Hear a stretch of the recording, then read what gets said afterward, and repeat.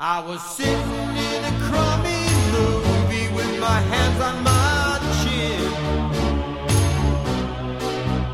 Oh, the violence that occurred seemed like we never win. Love and mercy, that's what you need tonight. So, love and mercy to you and your friends tonight.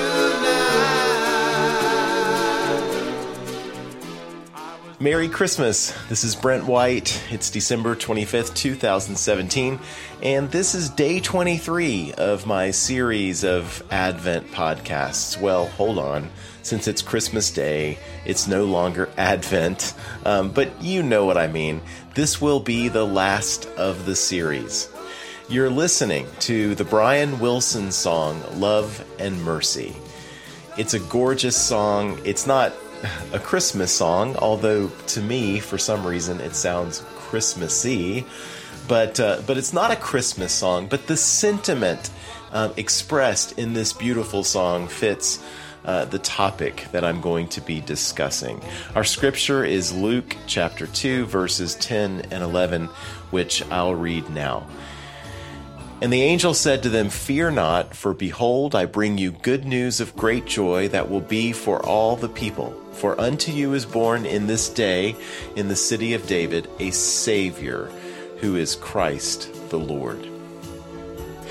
In Matthew chapter 2, the wise men likely live in Babylon, in the Persian Gulf region, about 700 miles east of Bethlehem, where Jesus was born. How did God get these men to travel such a great distance to find Jesus? If the star was a miraculous astronomical event, God created it out of nothing for the benefit of these stargazers. If it was a natural event, God designed the universe in such a way that at just the right moment in history, this natural astronomical event would appear in the night sky, get the attention of the Magi, and inspire them to travel those 700 miles to see the newborn King of the Jews. Just think, for the sake of saving a few lost, superstitious, idolatrous, pagan, polytheistic men, God literally moved heaven and earth to guide these men to salvation through Christ, like it was nothing at all.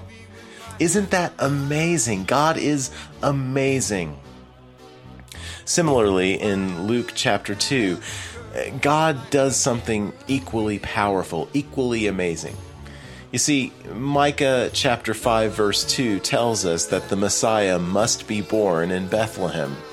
But you, O Bethlehem Ephrathah, who are too little to be among the clans of Judah, from you shall come forth for me one who is to be ruler in Israel, whose coming forth is from of old, from ancient days. One small problem. The Messiah's mother, Mary, was going to be having her child very soon, and she's 80 miles north of Bethlehem in Nazareth. If you're God, how will you get her from point A to point B?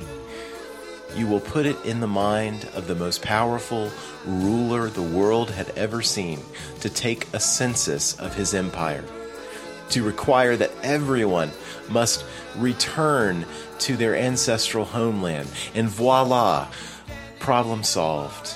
Crisis averted. The Messiah was born in Bethlehem, just as the Old Testament said he would be. Pastor John Piper points out that God doesn't do things efficiently.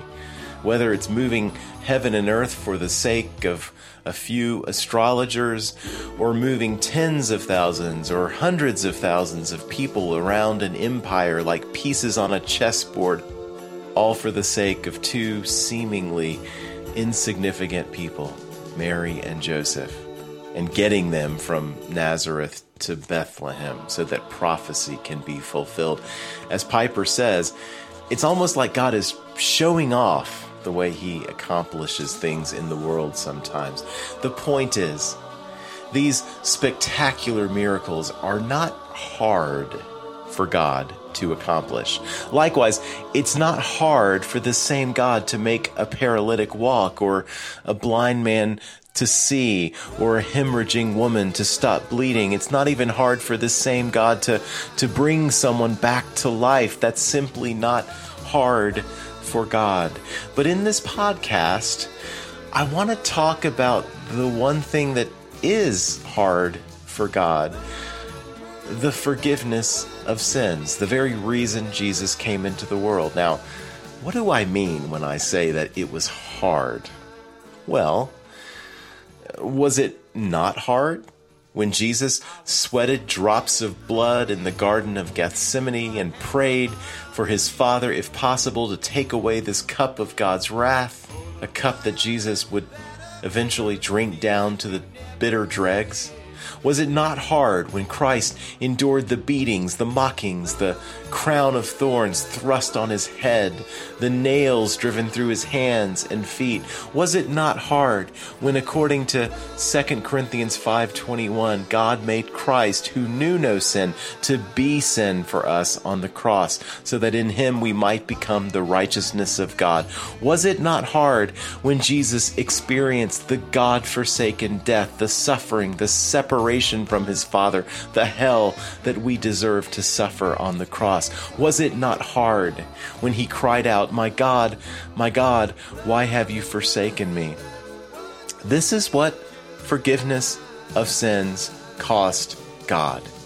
God purchased our forgiveness with the shedding of his own blood, the only way forgiveness of sin is possible. And how does God have blood in the first place? How does he have a body that can bear the punishment for our sin?